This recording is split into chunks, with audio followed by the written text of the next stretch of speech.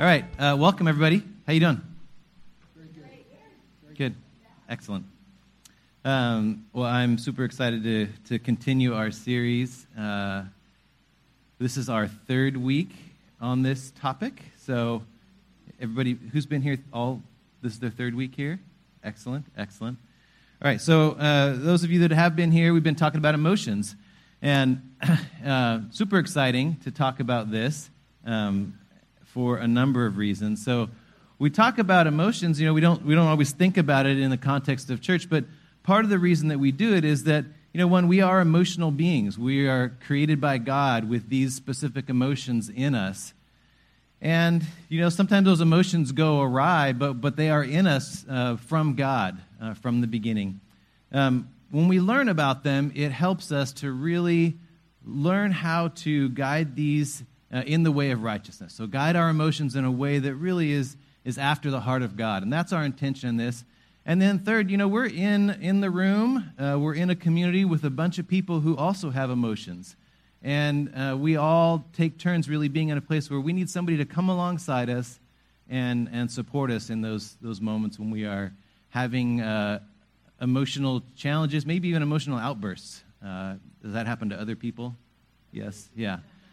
So we just want to understand the emotions so that we can come along and help each other guide our emotions into righteousness. That's really the goal. So I'm going to pray real quick and we'll get going. God, we thank you that, God, that you made us the way you made us, that you made us just like you. And we thank you for the emotions that we have, for your Holy Spirit in us, God, for each other, that we can learn how to be more like you. We can encourage each other to be more like you, God, and we can just get in touch with the heart that you've put in us.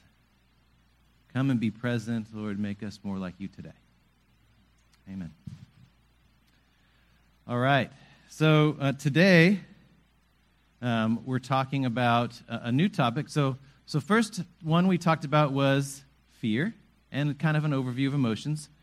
Second one we talked about was joy. Right, Glenn talked about joy last week.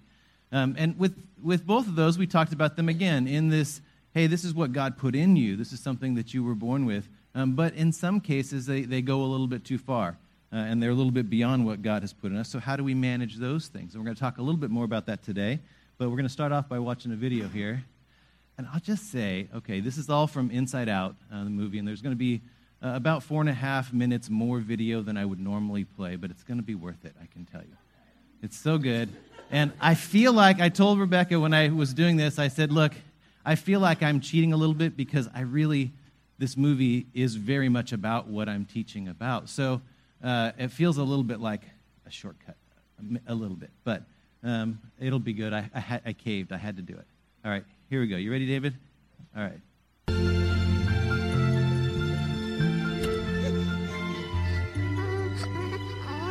It was amazing. Just Riley and me forever.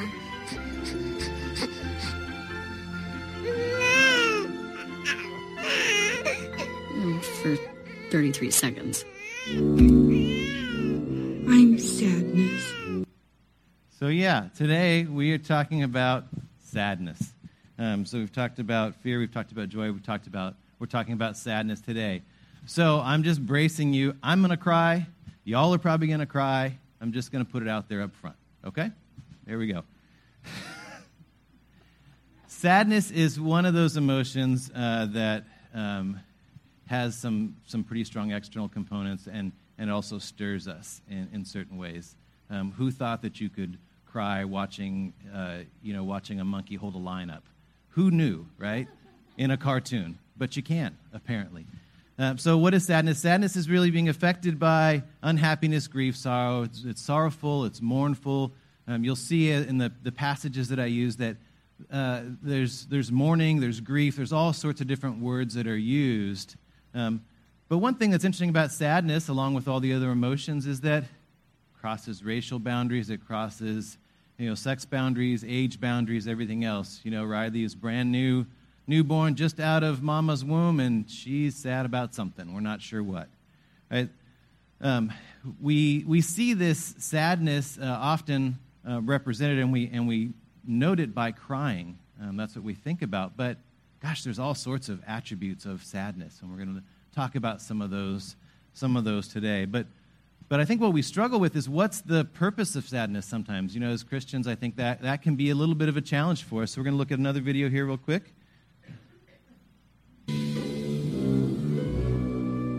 And you've met Sadness. She... I'm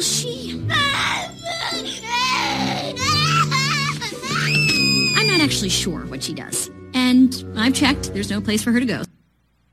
Yeah, so we think about that with sadness a lot. There's screaming, crying. We're not really sure what its purpose is, but it happens all the time. It happens to all of us. We've tried. There's nowhere else for it to go. It's got to stick around. So let's kind of figure out what to do with it today. Okay? Deal? Yes, thank you, Matt. So what else is in the category of sadness? All kinds of things. Some of them are good, some of them not so good. So you can be disappointed, you can be embarrassed. Some of these we think about normally like grieving or sorrow, but some of them we might even put in a different category, like when we think about being shameful, we think about guilt. Those things are also all elements of sadness. We think about depression, and we're going to look a little bit at depression, but that's kind of an extreme version of it, and we're going to talk about that a little bit today.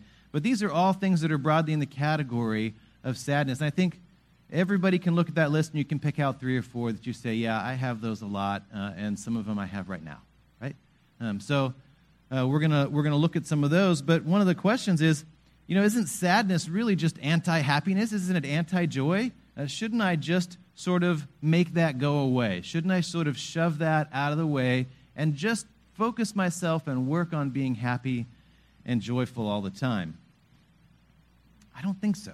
And I think that's a question. It's one of the challenges that we come up with all the time, and certainly as believers when we're encouraged to be full of joy, it's one of the things that we struggle with. We're going to look at one more video here real quick.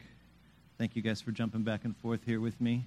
Let's finish with the potential disasters. Worst scenario is either quicksand, spontaneous combustion, or getting called on by the teacher. So as long as none of those happen... Okay, everybody. We have a new student in class today. Are you kidding me? Out of the gates? This is not happening! Riley, would you like to tell us something about yourself? No! Pretend we can't speak English. Don't worry, I got this. Okay. My name is Riley Anderson. I'm from Minnesota, and now I live here. And how about Minnesota? Can you tell us something about it? Well, you certainly get a lot more snow than we do. She's hilarious.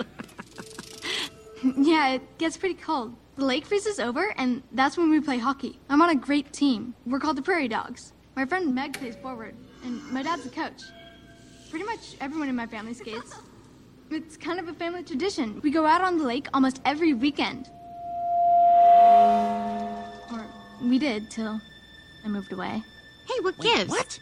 Hey, Sadness, you touched a memory? We talked about this. Oh, yeah, I know. I'm sorry. Get back in your circle. What's going on? Get out of I there, don't Joey! interject. We used to play tag and stuff. Cool Kids Whispering at 3 o'clock. No. Did you see that? Look! I know. They're judging us! Somebody help me! Grab that! Everybody put it... But everything's different now. Since we moved.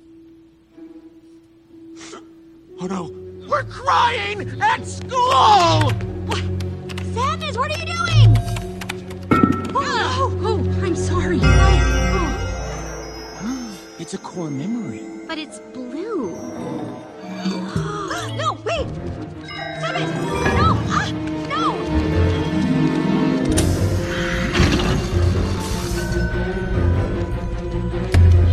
Joy, no! That's a core memory! Stop it! Let Wait! go. Core memories!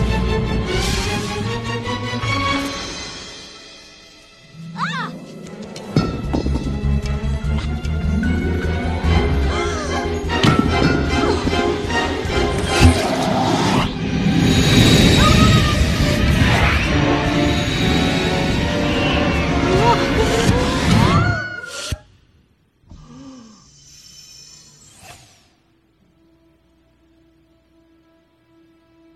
Thank you, Riley. I know it can be tough moving to a new place, but we're happy to have you here. All right, everyone, get out your history books and turn to chapter 7. So I don't know if you've not seen this movie, a little bit of background. The balls are memories. Those 4 cartoony people, those are emotions. And sadness is the blue one. Joy is the one with blue hair and always trying to make everything happy. Didn't really want, like much of the time us, I'd say, didn't really want sadness to be a core memory. We need happy core memories. We need things that bring us up, not things that bring us down. And so she's trying to prevent all that. Everything sadness touches turns blue and gets a little sad and mopey. So I don't believe that we are to avoid this sadness at all. Let's look first at a couple of examples by Jesus. Remember, Jesus was fully God, fully human, so he experienced every emotion that we have. Every one that we're talking about, he has experienced. We're going to look at 2 examples of Jesus dealing with grief quickly. First in Matthew. So this is about John the Baptist. John the Baptist is killed. And it says here that they went and told Jesus what happened, and as soon as Jesus heard, he left in a boat to a remote area to be alone. The crowds heard where he was headed and followed on foot from many towns. Jesus saw the crowds as he stepped from the boat, and he had compassion on them, and he healed their sick. And that evening the disciples came to him and said, "This is a remote place, and it's already getting late. Send the crowds away so they can go to the villages and buy food for themselves." But Jesus said, "It's not necessary. You feed them." I extended it past that moment of grief, and I want to talk about a couple of things in this. John the Baptist was his cousin. He's his close friend. He's the one who announces his coming and makes way for him in his ministry. And now he's killed for doing that very thing. Right? So he's killed because of the work that he's done in the kingdom. And you know what? Jesus, he loses a friend and a family member.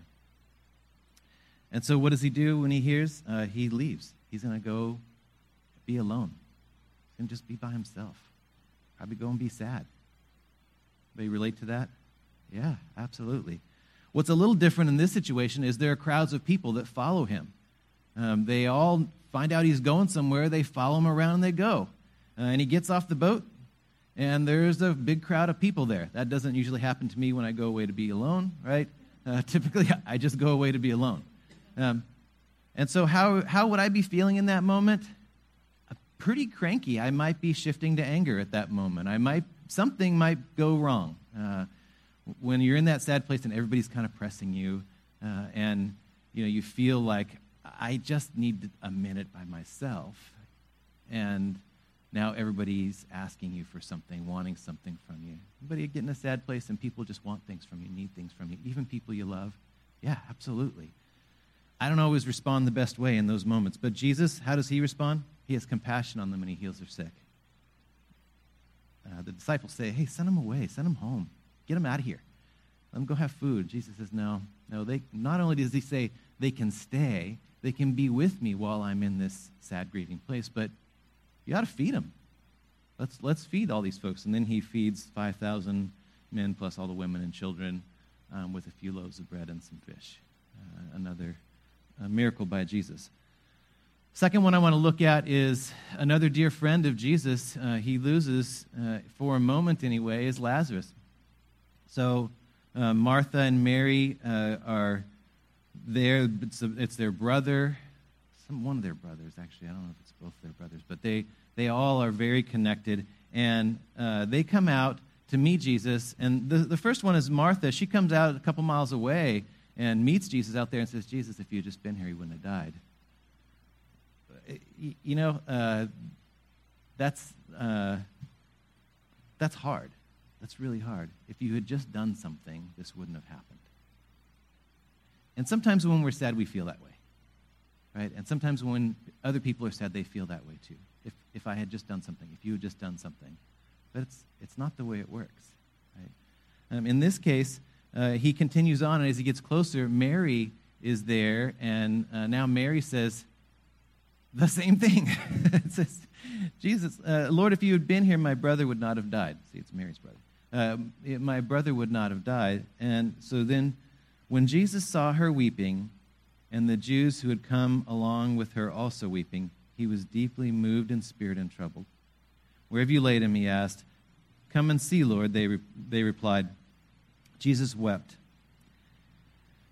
Then the Jews said, "See how he loved him." But some of them said, again, same thing, "Could not he open the eyes of the blind man who had kept this man from dying?" I want to look at this, just make a comment about this little section in here. It talks about he was deeply moved in spirit and troubled. There's lots of commentary about this. It's a unique little phrase and word in the Greek, and it means that he's kind of stirred up. He's kind of upset. He's mad, actually. And so there's a lot of debate about is he just angry at everybody else because they don't get what's going on with him in the kingdom? And I'd say maybe that's true, but he's moved because he's sad because of the loss of his friend, and he cries. So again, how does Jesus respond in this moment? He gets stirred up. He gets passion welled up in him. And he does something that, again, is not probably what I would do, maybe not what you would do in that moment of grief. He's moved again more deeply, and he says, "Roll the stone." And you know the rest of the story. He says, "Take the stone away," and comes in, and he tells Lazarus, "Get up." After Mary says, "No, it's going to be stinky," he says, We're okay. Didn't you hear that you were going to see the kingdom of God if you believe? And then he says, "Lazarus, get up." Comes out in his grave clothes, and he raises him from the dead. What I'm trying to point out in this is two things, and we'll come back to the second one. But the first one is that Jesus experienced grief, and in those moments he went away to be alone. In those moments he cried, and in those moments he struggled. He had sadness, just like we have. We think about grief, and there's these 5 stages of grief that we talk about. That's sort of a common psychological belief is that you have these 5 stages. You have denial, you have anger, you have bargaining, depression, and acceptance. And we have these different stages that we go through of grief.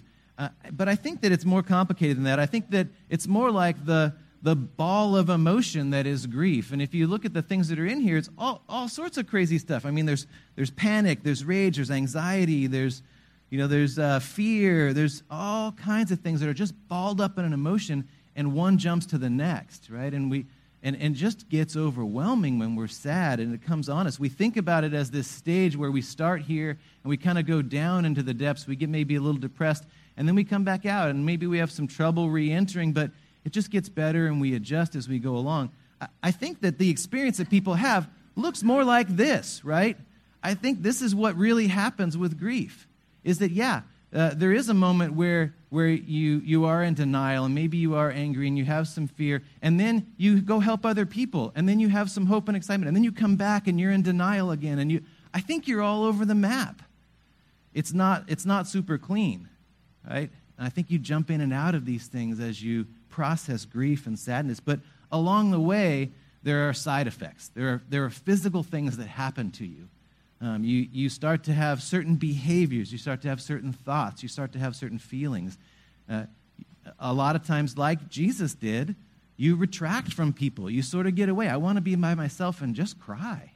I want to not have people ask me questions or have somebody try to explain any of this to me.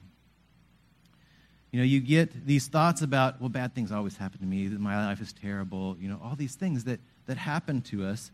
We also have just physical things happen. We start to lose weight. We start to, which, sometimes you wish you were more sad, right? But so you could lose a little more weight, but you just start to just not have healthy habits anymore. You don't sleep well. You get cranky with everybody. All these things happen. So what do I do if I'm in that place where I'm stuck? If I'm in that place where I'm spinning all around like that? Well, let me pause and say one thing about depression. Depression is serious. So don't take anything I say as, well, if you're depressed, just have somebody say nice things to you. I mean, I'm not saying that depression is a simple thing. People get stuck in that place of depression, and you need a lot of serious help to get out. Get counseling. Yes, absolutely. Pray with people. Talk to your friends. Surround yourself with people who love you. And also get some professional help.